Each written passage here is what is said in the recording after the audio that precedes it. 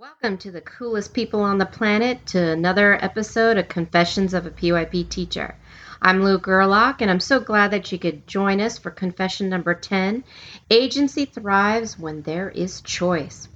Before we get into this podcast, I just wanted to let you know that we've done some updates to episode 9. So go to our website at thinkchat2020.weebly.com for some more specific strategies and ways of how you can build voice within our students. So as you compare voice and choice, there's so many similarities that can be difficult to determine them apart. I think the difference is that students voice how they want to learn, and then teachers help them co-create choices with the process and the product. Choice can be a double-edged sword at times. It doesn't mean that we allow students to make all of the decisions in their learning without context. Imagine a 7-year-old child trying to navigate reading chapter books for the first time without guidance from the teacher.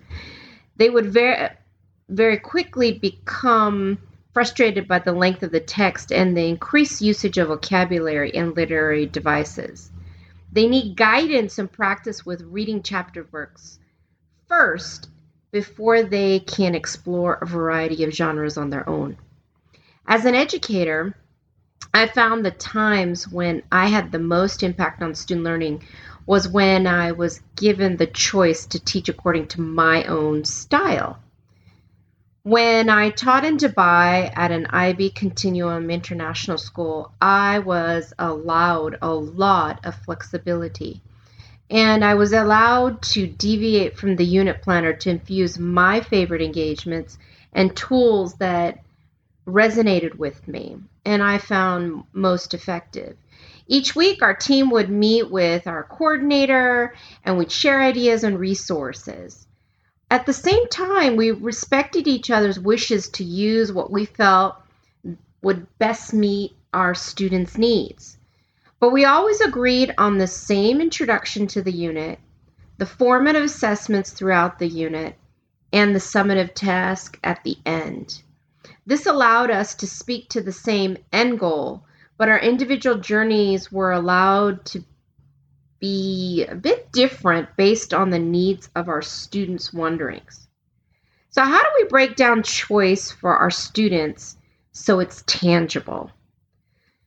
Let's get out that agency continuum we used in our last episode. We're going to continue to use it for this episode and the next, so be sure to keep it handy. We're going to use it to assess our current usage of choice in our classroom and make goals for this year. Remember, we're thinking about what stage we're currently at, and we're trying to make a goal of where we like to go next, and have that be our goal on our agency continuum. Remember, be realistic when making your goals so you don't end up frustrated with the process. More than anything else, the process is more important than the product. The choice continuum has 5 stages that students go through. These are fluid stages that go from teacher-driven to student-driven. So let's take a deeper look. So at the first stage, the students are a participant. The teacher provides a choice of activities for the learners to complete, and they decide which one they're going to work on. Okay? But let's be clear, the teacher is the driver. They're doing all the thinking. Then you come to the next stage of co-designer, where the teacher will point out certain options, but the learners get to choose from those options. So, I need to clarify. A participant, the teacher provides the choices of activities and the learners complete them. They don't really have a choice necessarily. The co-designer is the students get to choose. So let's be clear on that difference. Then the designer, this is where the first step where the learner is taking a little bit more control and they choose the ideas they want to explore. Then once they design a little bit, then they're able to become an advocate. At this stage, the learner identifies a problem that they see in the world or see within their community, and they design an action plan that they think is going to be feasible to fix that problem. And then finally, there's entrepreneur. The learner is driven by their passions and create a business or an opportunity that's a niche within a market. I used to think that giving choice boards and multiple options at a station was creating agentic learners. And as I look at this continuum, I realize that the learner must be leading the learning in order to reach even the halfway point. This requires a lot of faith on our parts to give up control. And as we go back to, teachers are the biggest control freaks.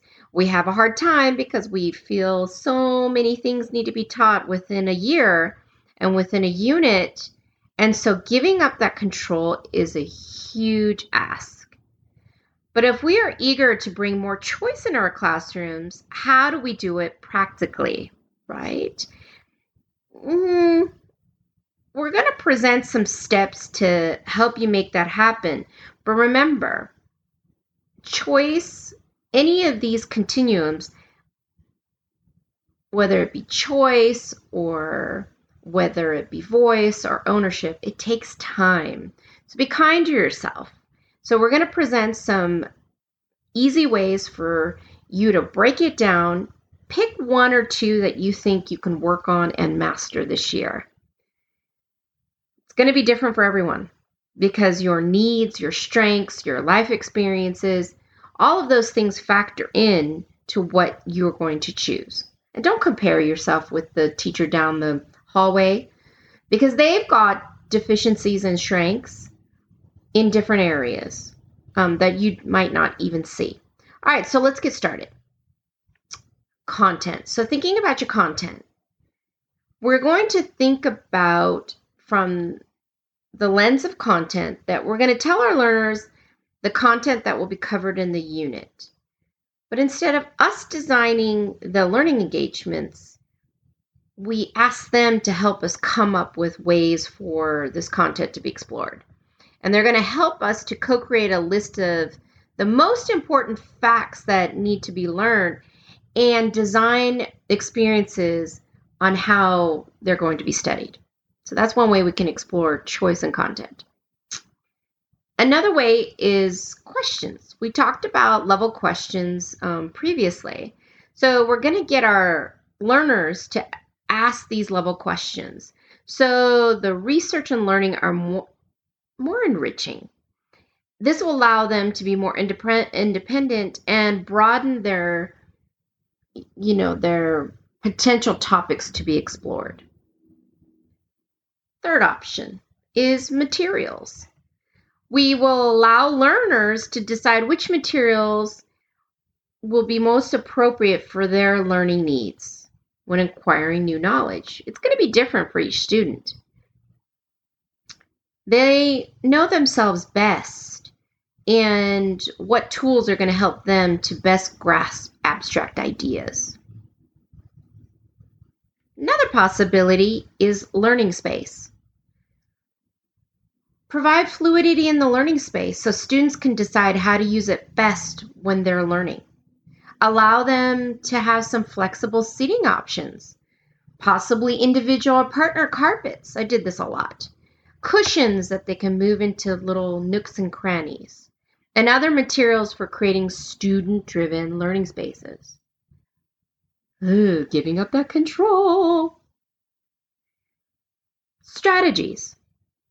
Challenge learners to reflect upon and investigate a variety of strategies that will support their understanding of new content. Have them come up with, hey, here's a pool of strategies that we've used before. We think this might work for this engagement. Allow them to come up with half of the toolkit that's being used. Another way is to get them to choose organizers or visible thinking routines. Any of these learning tools that will support the strategies and content development. Allow your learners to choose their own organizers or their own tools that reinforces independent thinking and, most importantly, transfer of knowledge. Another possible consideration is format. Encourage the learners in your classroom to share their understanding of a variety of platforms. How are they going to share what they've learned and how they've learned it? Are they going to use vlogs, so video logs like YouTube? Are they going to create a blog post because they're a better writer? Podcasts because they love to speak but they don't want to be on film? Collaboration platforms such as Padlet or Canvas, where they can share their ideas in a non-threatening way and be able to have a chance to edit their ideas should they evolve.